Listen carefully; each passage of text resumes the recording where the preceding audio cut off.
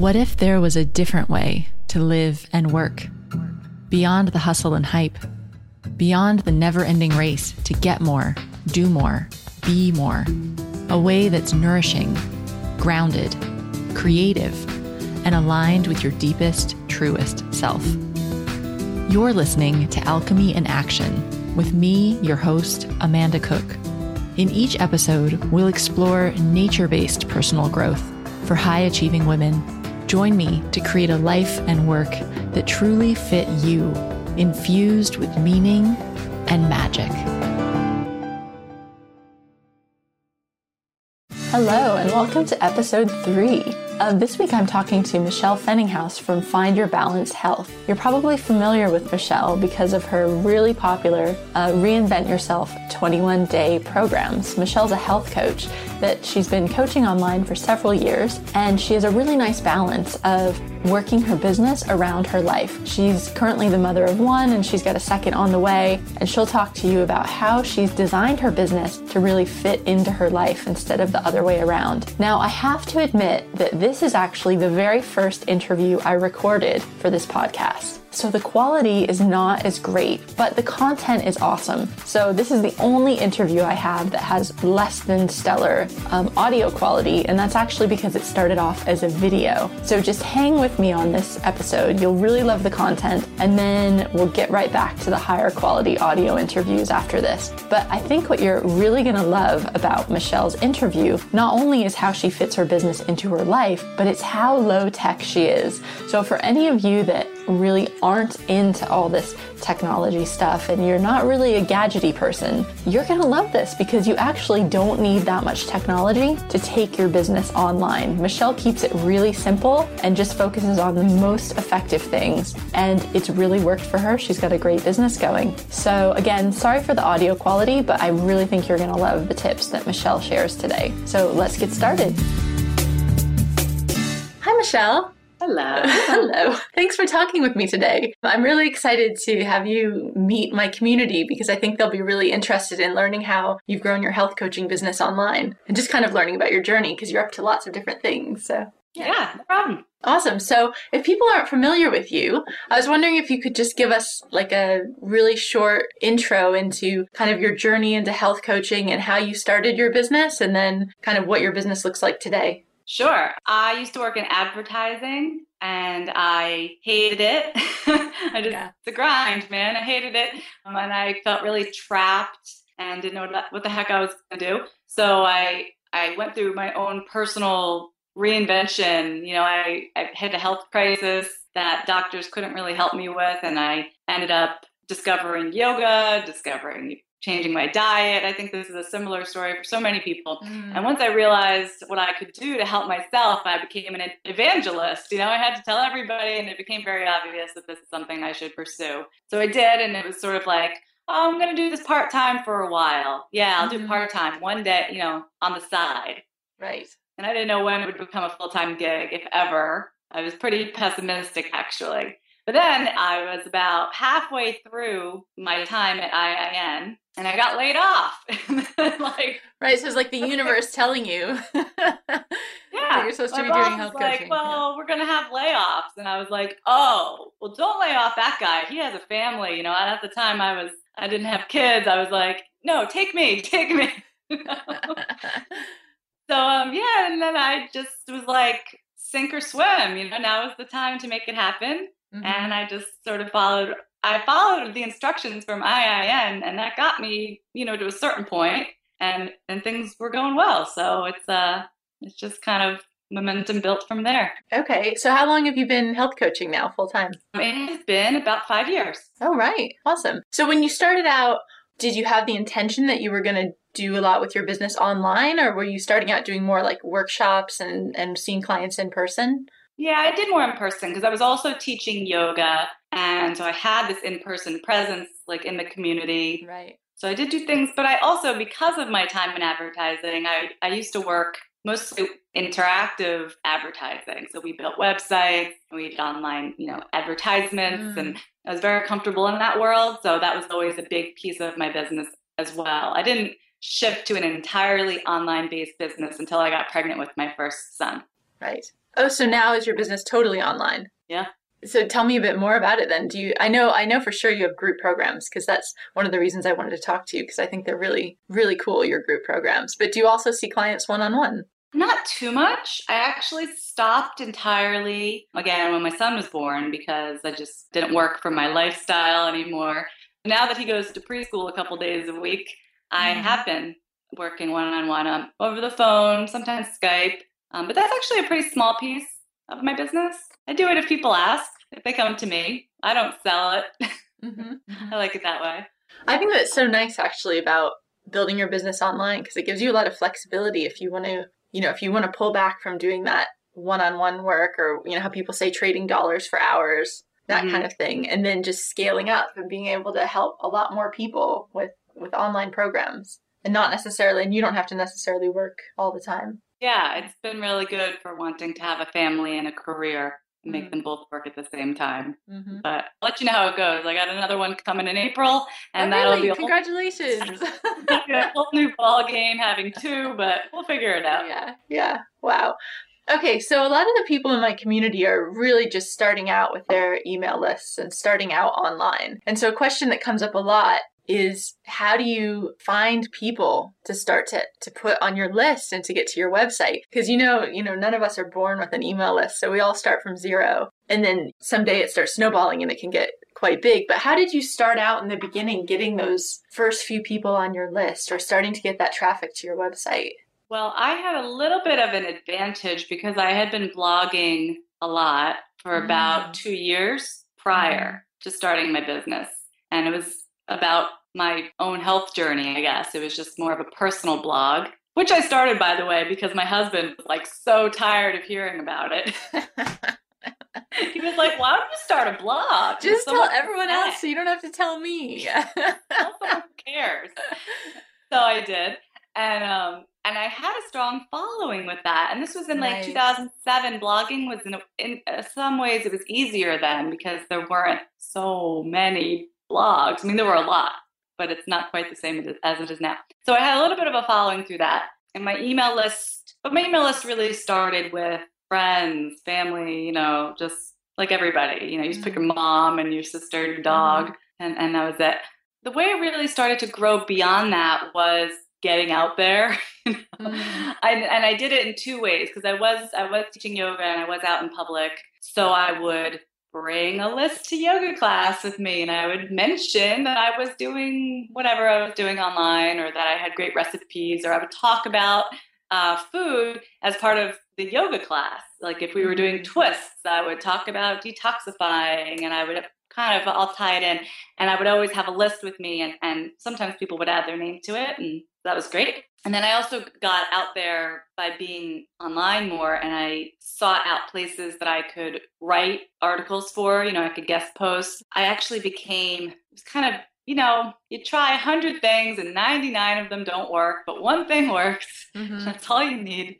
I got very strangely connected to this Monster.com subsidiary. And the woman running it was looking for a health writer. I found her on Twitter, and I was just like, oh, yeah, I'm a health expert. I didn't even believe that I was a health expert, but it was remarkably easy to get connected to that. And then suddenly I was this health expert on this Monster.com site. And the first time I held a teleseminar, everybody's freaked out with that first teleseminar. I was hoping that 4 people would sign up. She let me promote it as part of an article about sugar. I did the Sugar Blues talk. Fantastic, yeah. And 80 people signed up. Wow, that's amazing for a first teleseminar. I mean, that's great for any teleseminar. Yeah, that's great. I was shaking in my shoes. 80 people. So right from the get-go, I was attracting an audience from all over the country, even all over the world. And that was a really nice push in the right direction. So I kept doing stuff like that, kind of just sort of relentlessly offering my services, offering free anything I could give in exchange for exposure. Right. Well, I love how you said too that, in the beginning, that the lady was looking for a health expert and you didn't feel like one, but you did it anyway. And I think that's what it's so much about, isn't it? Just like putting yourself out there, even if you don't feel quite ready. Because at least with writing, like I've found, because guest posting for me has been the number one way I've built my list. And I found that with writing, you have a bit of control. So if you don't feel confident in an area, you don't need to write about that. So I think it's quite a good way to put yourself out there too, because you have a bit of control over what subjects you're talking about. And you can research if you need to. Do a little Googling if you're not exactly sure about that. Totally right. Whatever fact. Yeah, you're not on the spot. If you can write. That's so easy, you know. You have to just keep trying, because you never know. I mean, have you figured out the formula of figuring out like which places to guest post are going to get you the most traffic? Because it seems kind of hit or miss sometimes. You just have to keep putting it out there. And it all kind of is cumulative. So by now I have articles in a lot of different places online. Some of them led directly to a result, like what I just told you about with that teleseminar. But others, the traffic doesn't seem so much, doesn't matter. But over time, my website has all these links to it from all these places that I've guest posted, and that just helps with Google rankings. And over time, it's just, like you said, a snowball effect. Yeah, totally. So how did you go about, kind of what role does your email marketing and your email newsletter play in your business? And how did you decide like how you want to go forward with that? Like how you want to do your newsletter and how often and things like that? So I mentioned I was in this interactive advertising world, and one of the biggest things we did for our clients, and these are big clients like Royal Caribbean, was I did their newsletters. So I thought I was like bee's knees, like expert in email marketing. And I treated my own newsletter a lot like how we did theirs. So I knew some of the best practices and what would make people click on things. And what I didn't know was that my business, not only was it a different industry, but it was such a different target. It was such a different world. I mean, I'm just a single solopreneur over here versus Royal Caribbean, it's just a different ball game. Yeah. But I did take my newsletter very seriously from the beginning. And I started, I think I would send, in the beginning, I would just do one monthly. And then I added a second. And I was, always playing with like how much content, articles, recipes, editorial content to send versus how much promotional content. So I kind of toyed with that for a while. And then after a couple of years, I kicked it up and started sending more. And actually just this year, I decided I was going to send weekly. That's been a change in this year. And I mean, I think it makes a big difference. Definitely feels like I have more interaction and people are paying more attention. Right. Do you get higher open rates or just more engagement? Like how do you, all over the place. I would say my open rates have stayed fairly consistent through the years, but if people are opening 1 time a month versus 4 times a month at the same rate per email, that's 4 times as much, traffic and everything. So that's good. And, people hit reply and they talk to me. I love that. Yeah.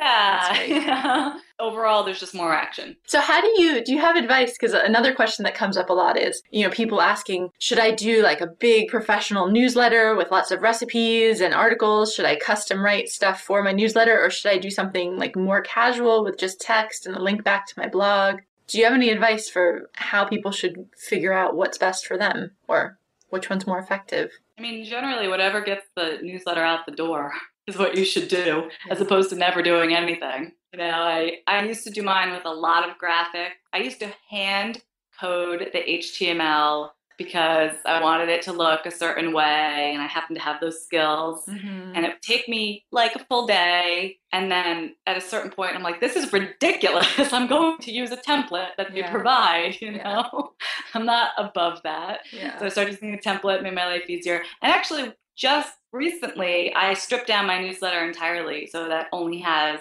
one graphic, whatever I'm talking about, that, whatever was on my blog this week, that's what you're going to see in the newsletter. I use the same graphic, and that's it. And it's just plain text, and it's much more like I'm just writing to you. I see a lot of that lately. It's less about being flashy with graphics and much more of making it look like I'm just sending you a personal email. Right. Yeah. So it has that, I think it makes people think of me as a person on the other side of it. And it's like you have like a personal connection with them instead of just like, this is Michelle's newsletter for the month. Yes, like it makes it look like you're right now I'm really enjoying having a more personal thing going on. Mm-hmm. And you're so right that the point is you just need to get it out. It's not so much about how it looks. It's more just the fact that it's regular. So whatever you can do to get it out. Yeah, good advice. So I was wondering, I wanted to talk definitely about your online programs, because that's one thing that I love about your business. And I was noticing your 21-day detox.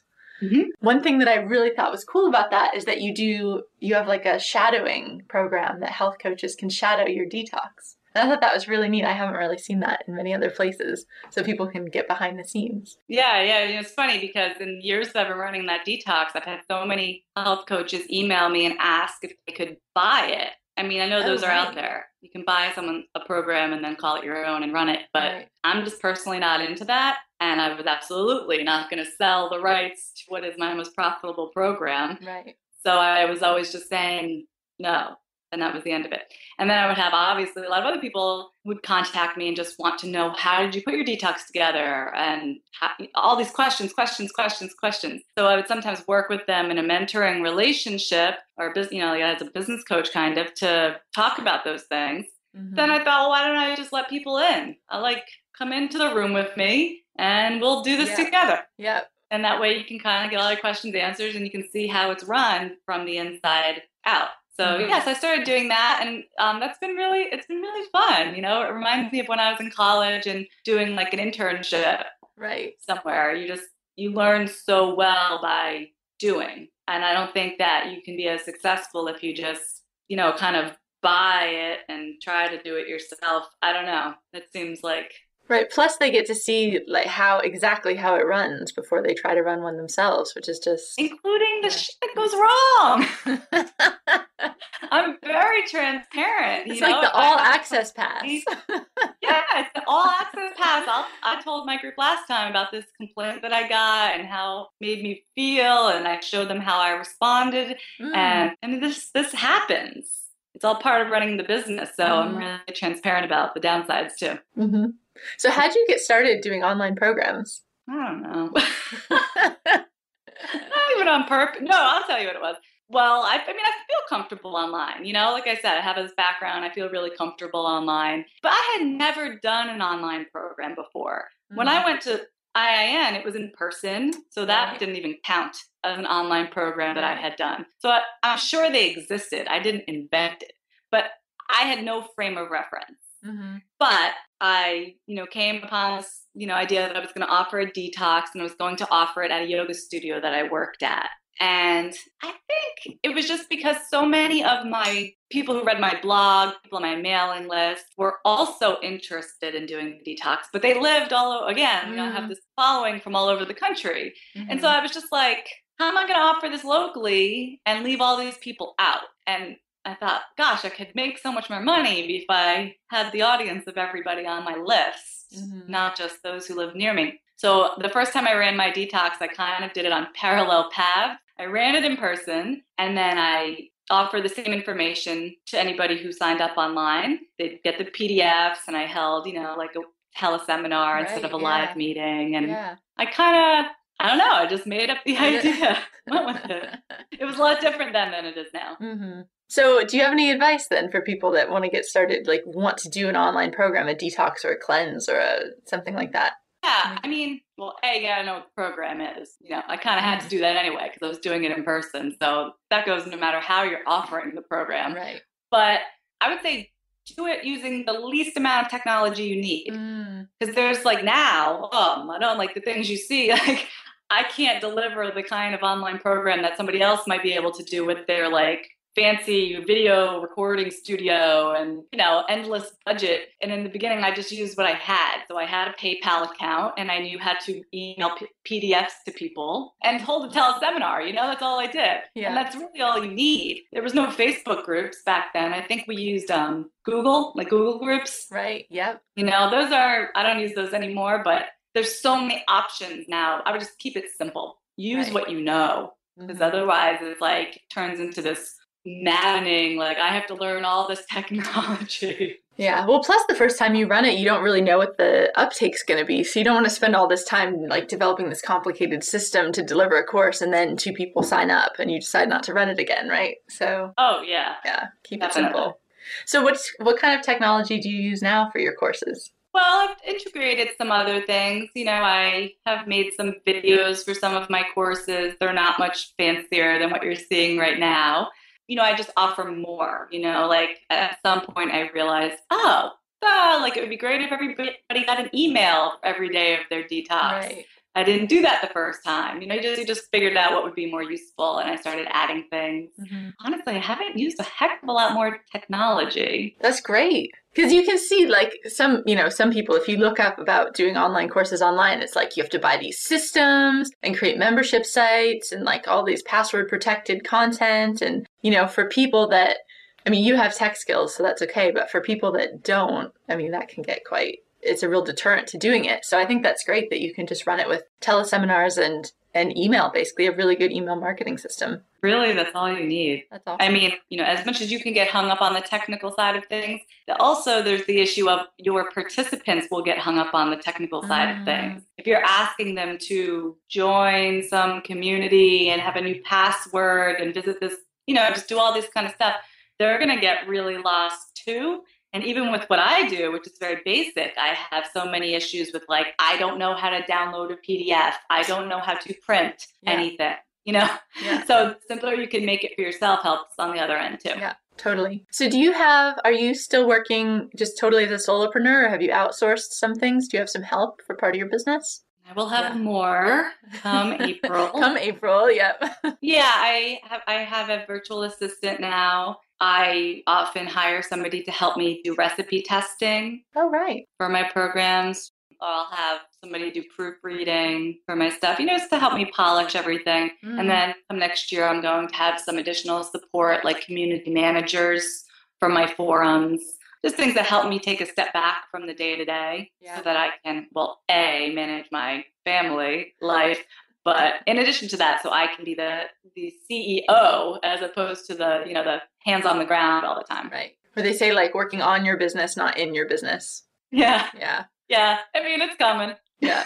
Cool. So just to wrap things up, I was wondering if you could give us maybe your top 3 recommendations for tools that you like for running your online business. It could be anything, but something that makes your life easier on the online side.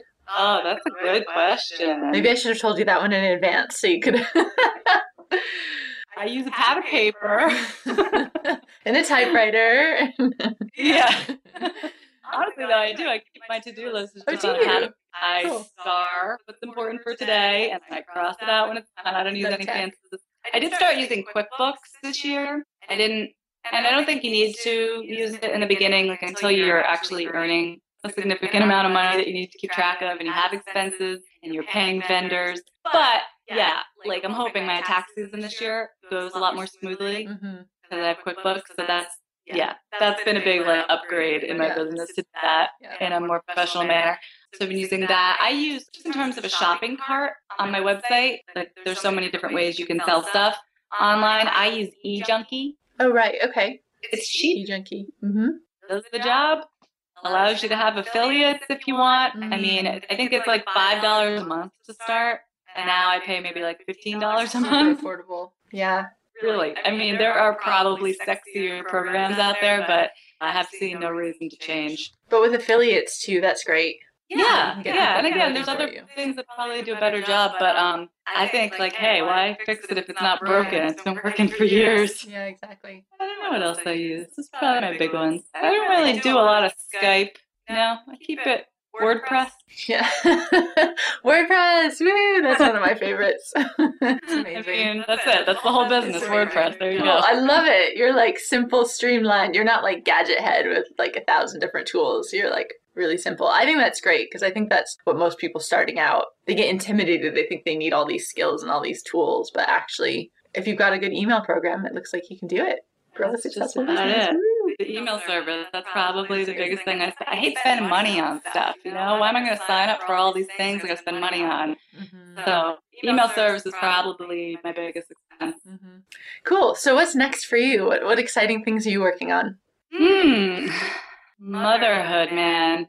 This is like 2 big jobs at the same time. Your business is like your baby, and you got to give it like so much attention, so much that like I said, I'm working on stepping away from my business in that capacity, being a little more I don't want to say hands off, but yeah, just not doing all the administrative stuff myself, so that I can be more present for my family and really walking that line between what do I want to accomplish in this world? Do I want to be the biggest, baddest, most successful health coach ever at the expense of, not being present for my family, or do I want to just be a mom and leave the health coaching world? I see people do both of these things, and I'm just kind of walking that line. So I don't know what comes next, because I don't know what it's going to be like to have a bigger family, but I do know that next year is going to be a little more system-based, a lot more help, and a lot more products and things that I can release on my time and not be tied to like a specific start date or like a meeting time with clients one-on-one. It's going to be a lot more like passive income based. Yeah, great. So where can people find you if they want to find out more or get in touch? FindYourBalanceHealth.com, obviously. I'm on Facebook too much, and I'm on Twitter sometimes. Okay. Facebook and your website. Awesome. Thanks so much, Michelle.